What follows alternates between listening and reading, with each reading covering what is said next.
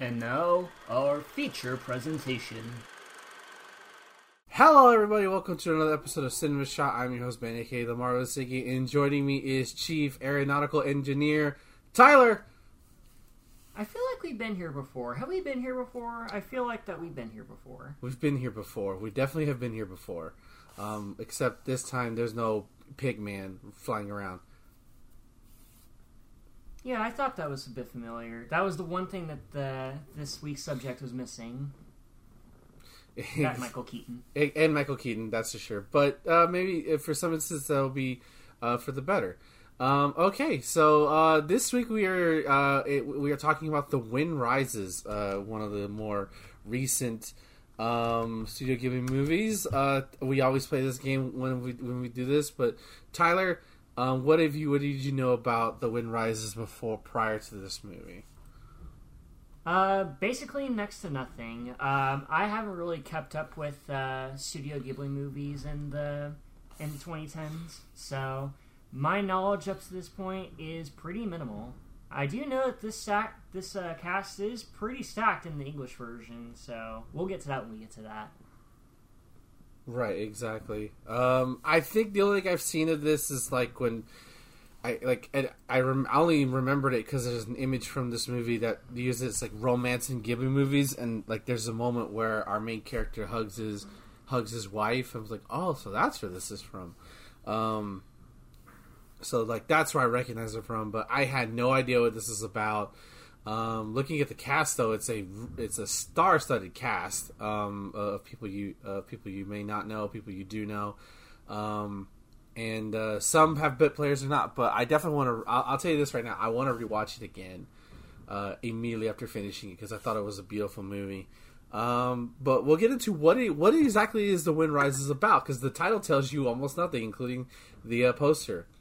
Well, first off, The Wind Rises, or Hepburn Kaze Tanichu, or The Wind Has Risen.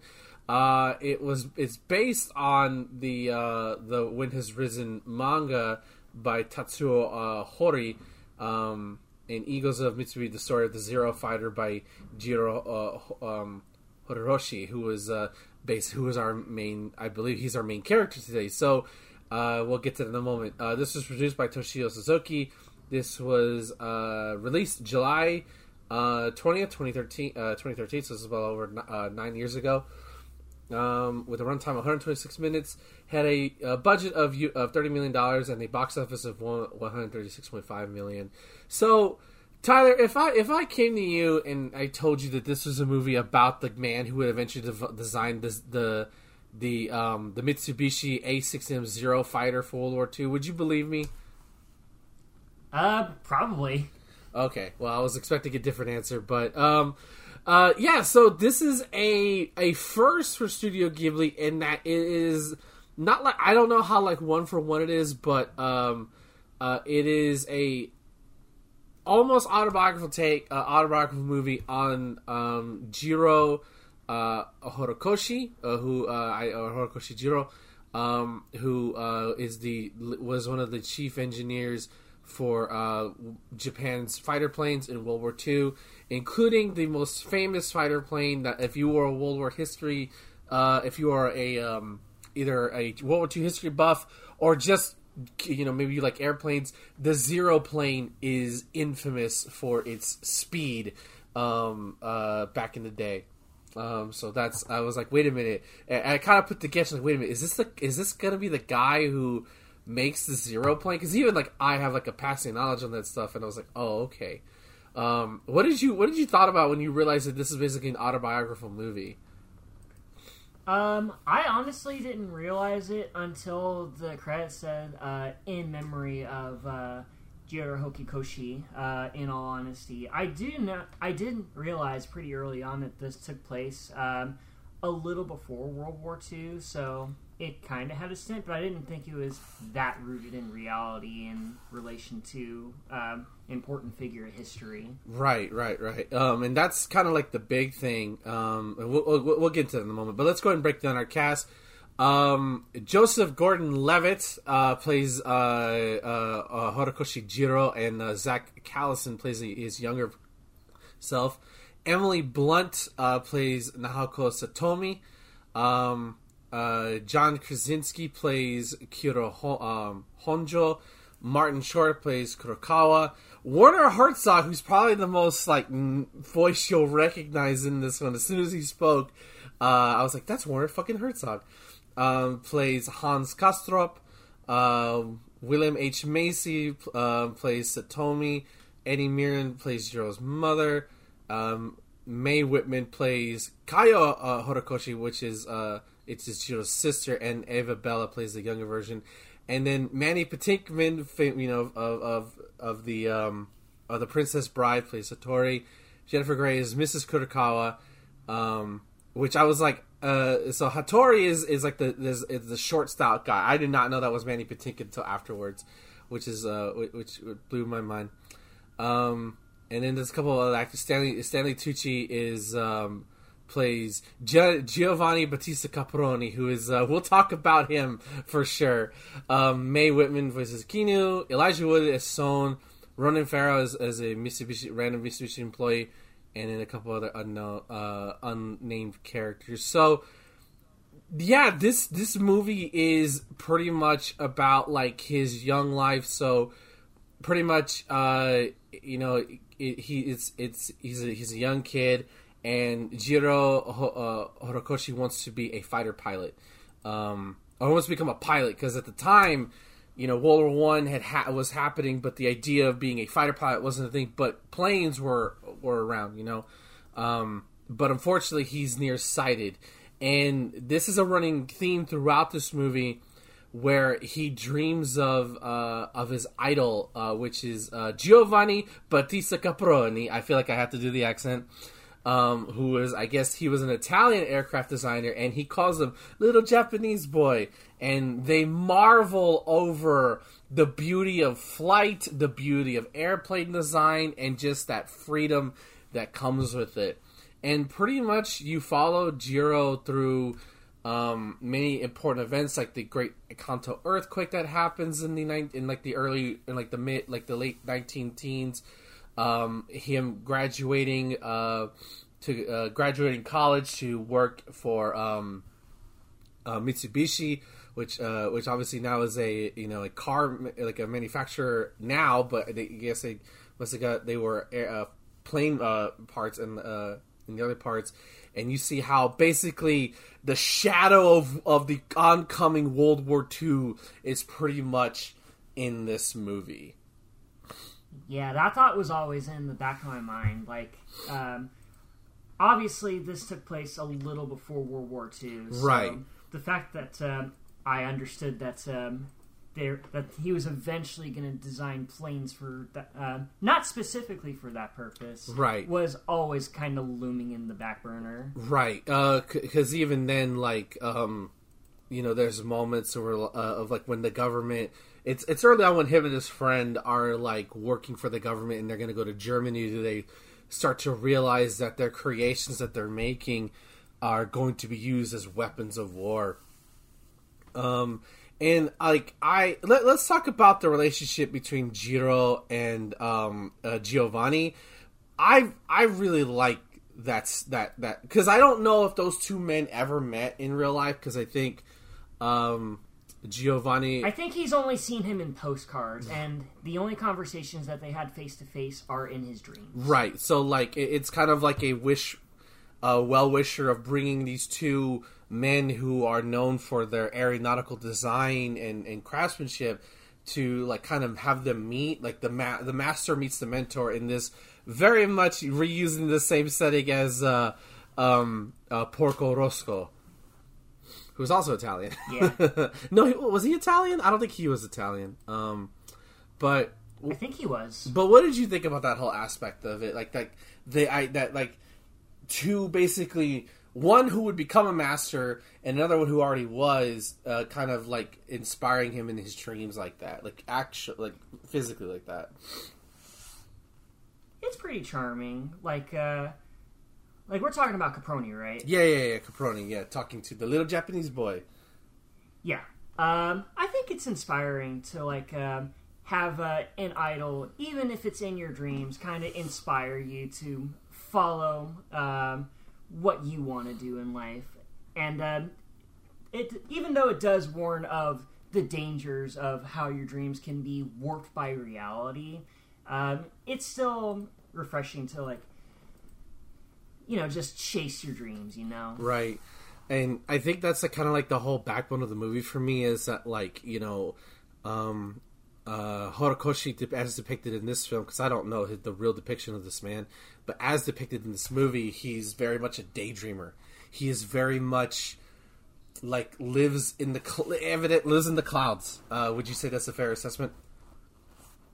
Yep, that's pretty much a very ironic assessment. Yeah, and that he wants to build planes. But like one of the most haunting parts of the movie, there's another haunting part, but for me is when you kind of see him design, like, I guess, like the beta version of the Zero, or will become the Zero plane, and how it crashes and burns, and he just he's like lying in his hotel, and like it feels very like impactful. And like he just sees his creation destroyed, almost as if he's seeing the future. Again, this is like in the early 30s, where, again, we're gonna have to talk about World War II, so I'm gonna read my World War II knowledge. Italy was already in full fascist mode with the rise of Mussolini, and then by this point in 1932, Hitler was, even though Hitler didn't come to power until 1934. The Nazis were definitely making some noise in like in the late 20s and into the 30s, so it's already there. And I feel like this movie does a great job of having this constant overshadow, and it kind of feels gloomy, but it never loses that sense of hope that Hiro has for his creations. Yeah. He never loses his resolve, even though personal affairs eventually do get in the way at points. Right, exactly. And personally, I found like all like the end, because I don't know much about airplanes. Do you know anything about airplanes? I know they fly. Right, exactly. Like, they're very cool. Like, we can both agree that airplanes are like a modern marvel. Like, the fact that people can get into this fucking thing and fly 3,000 miles relatively safely, to quote Superman, statistically still the safest way to fly, safest way to travel. And it's like, obviously, starting with the Wright brothers and the Carolinas, and then carrying out across the world. I really, it was really fascinating seeing this young man who wanted to just create beautiful planes. And but in the midst, you have the fact that the world's in the Great Depression at this moment. Like, there's a small scene. Nothing is. You have to. I feel like you have to know what's going on to get full context. I don't think it hurts the movie narratively wise, but I feel like that scene where he's with his friend and he gives those two not homeless kids, but those two kids who clearly need to eat sponge cake. And like, you have to remember, like, around this time, like, oh yeah, the world's fucked right now, like, literally. With money, because of the First World War, and that push towards modernization is still there. I really became fascinated with like how his wonderful dreams became tools of destruction. Yeah, it's almost a stark wake-up call of reality.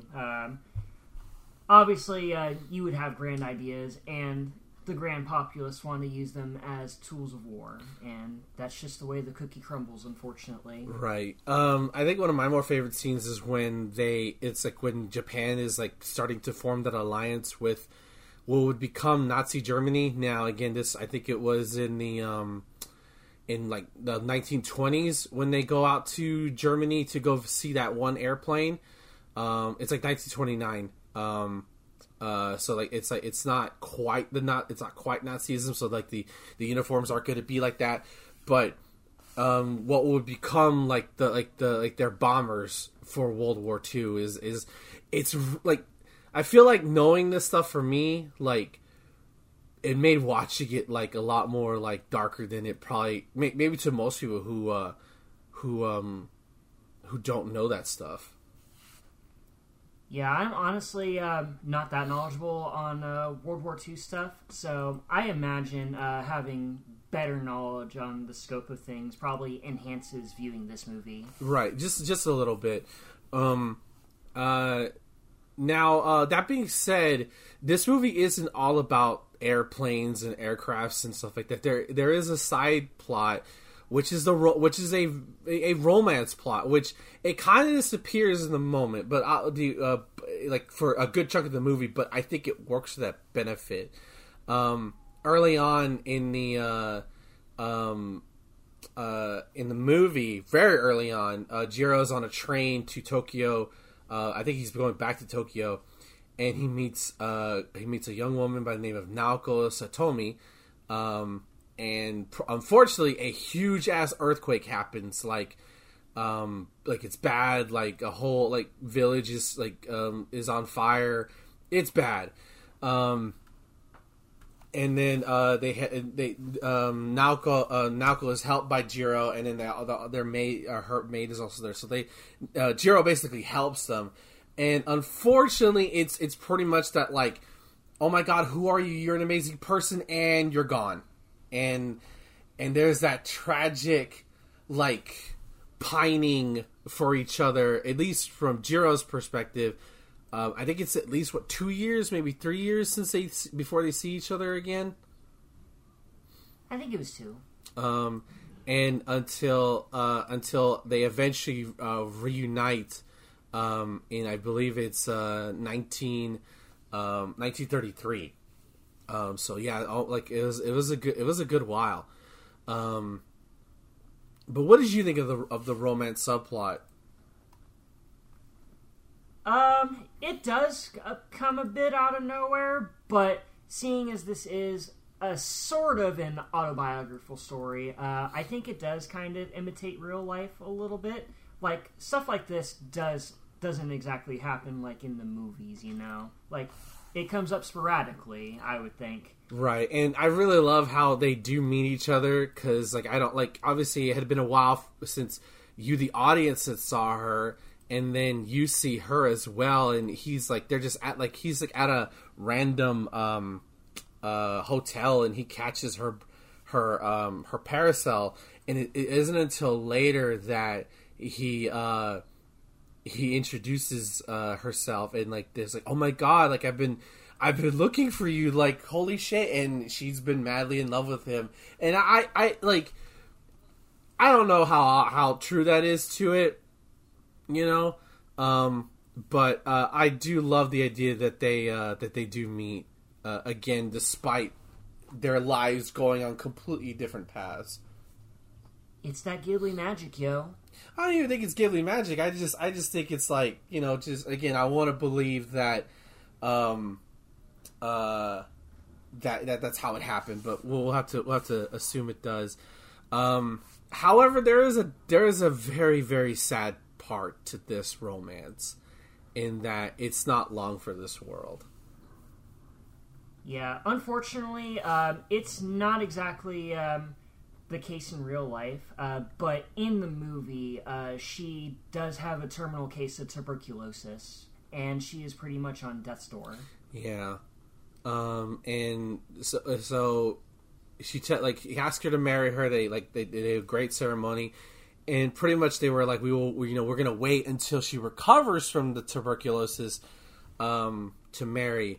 Unfortunately, then you have this whole fucking the movie becomes a thriller plot for a moment, where all of a sudden the Japanese secret police are looking for him, because he's talked to Kastrop, Hans Kastrop plays a very small role, but other than that, he's critical of Nazis, and of course, if you're critical of Nazis, you're critical of our allies. We he's probably trying to deport him back to Nazi Germany at this point. But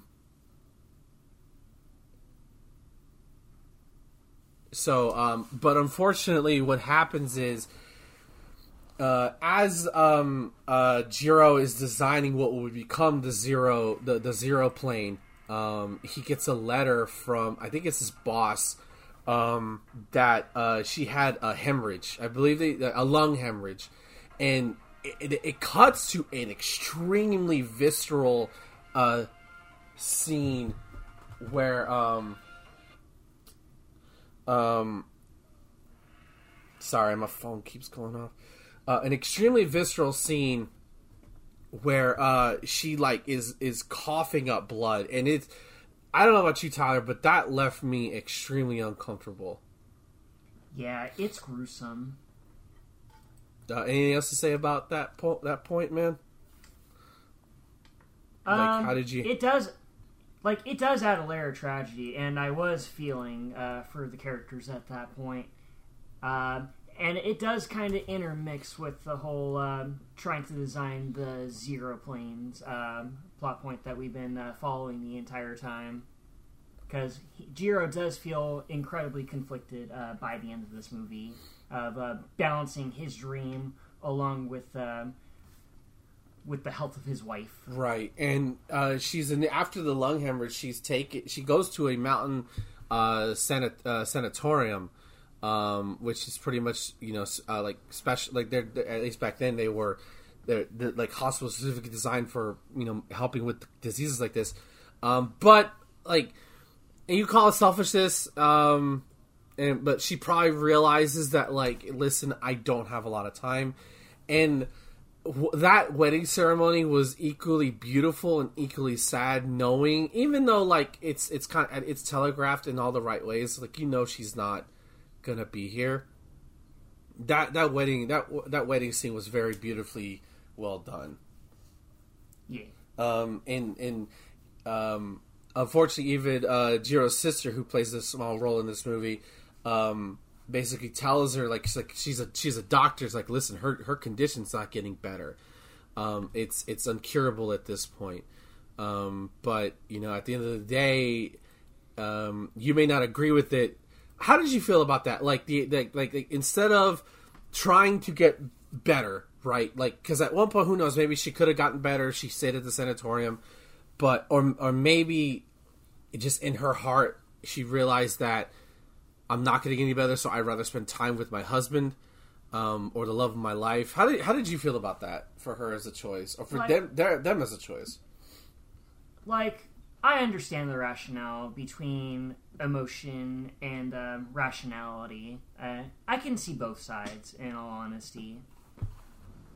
Yeah, I found it personally very, very sweet, but also very, very bitter, knowing that like that pain when the sister says you basically. Warning her about the like her condition is not getting any better. Like, I get like that pain on his face, knowing that like I could help my wife. I should, but he also knows his wife would probably not go, and the only reason she goes at the very end is because she realizes that she's past that point of no return. And like, when, I don't know about you, Tyler, but when they walk in and they see the letters on the table, my heart sank, because like that's like the instance. Okay, something happened. Yeah, that's how we know something's going down. And so basically, she does it. She goes back to the sanatorium, presumably to pass in peace, because she doesn't listen. I'm gonna tell anybody right now. And my dad has said this to me, like, he does it, like, because certain diseases will just wither you away. And I don't know what tuberculosis does, but it definitely can make you a shell of what you were. So, like, she doesn't want her husband's lasting memories of her to be sick in bed. He wants her to remember the time they had together. Her in the wedding dress or on the train, however short it was. I found that, like, so beautifully sad. Yeah, as a hopeless romantic, I can relate to that. Yeah, it was, and in that moment we get his final meeting with Caproni, and this is after World War II. So so this is after Nagasaki, after the Japanese have surrendered to the Allied powers, Allied forces, and they pretty much has that sense of regret that, like, this beautiful machine he created was used for war, and that Caproni basically says like the dream of building a beautiful aircraft was nonetheless realized. Like you did it despite everything, and he sees Nahako like there. He's like she's been there. She's been waiting a long time, and you see her fade into the ether. And I thought it was like definitely bittersweet. Like it's definitely the most bittersweet ending of a Ghibli movie I've seen. In compared to what we've recently seen, I don't even know what ending would compare to this. In all honesty, yeah, I'm having a hard time trying to think of which of the Ghibli movies comes close to this. Yeah, because most of them end like, it means a happy ending. Like she died on her own terms. He hid the things he used for the beautiful machine he made ended up becoming a tool for war, but ultimately. He did what he wanted to do. He created a beautiful plane that will be remembered in history, whether it's good or bad. That's for you to decide. But ultimately, I thought, I felt like so satisfied after finishing this movie. Yeah, I would say so too. Any other aspects of the movie you want to talk about that we didn't cover? Nothing that we haven't already. Okay. I thought this movie was extremely lovely. I did not expect a autobiographical movie. And in all honesty, sometimes we complain about this. Like sometimes we give movies can be either too short or too long, and I felt this was just the right time and had that nice balance of drama, romance, and intrigue to keep me going. And even if you're not the biggest person invested into air travel, then I feel like you could this is definitely a movie to watch. Like out of all the most recent Ghibli movies we've seen, and there's some pretty good ones like Ponyo's in there. I feel like I feel like this doesn't get as much love as other Ghibli movies, and maybe it's because of the bittersweet ending. But I feel like this is like one of my more recent favorites, even especially as once we crossed over to the new millennium of 2001. Oh yeah, this is definitely a beautiful, unexpected sleeper hit for me. Honestly, like I wasn't expecting like a semi-autobiographical movie either, and I definitely learned some things here today. Right, that's good. Okay. Well, there you go, ladies and gentlemen. That's going to do it for this episode of Cinema Shot. We now only have 3 movies left, but we're going to take the rest of the year off. So we probably won't be back till January 9th. It's the end of the year. We only have 3 movies left. I understand, but it's been a long year. And I'm pretty sure Tyler would agree that, hey, you know what? Maybe we could take a small break before we wrap up this marathon. For sure. So, but when we do come back in 2023, we're going to start with the Tale of Princess Kaguya, which is an age-old Japanese tale that I've heard referenced in hundreds of other anime series, and of course where Marnie was there, and then finally Earwig and the Witch, which was released will be 3 years ago at that point, or it's 2 years ago today, this month. Okay, Tyler, please plug your stuff. You can follow me on Twitter at Hey It's That Ty, the platform that can't decide if it wants to promote other platforms or not. I'm also on Hive at Tie Your Shoes. Check the pinned tweet to take you to my YouTube channel, Home of Tie Your Shoes Reviews, where I review old-ass fighting games for your pleasure. And you can follow me at twitter.com/Marvelous Marvelous Iggy. And Marvelous Iggy, and go to twitch.tv/Iggy214. I stream 4 times a week. And go to director.com for this episode as well as our other ones. Thank you all for joining us for this wonderful movie. We'll see you in 2023 for The Tale of Princess Kaguya. Until next time, guys, dream on. Thank you for watching at Cinema Shot Theater.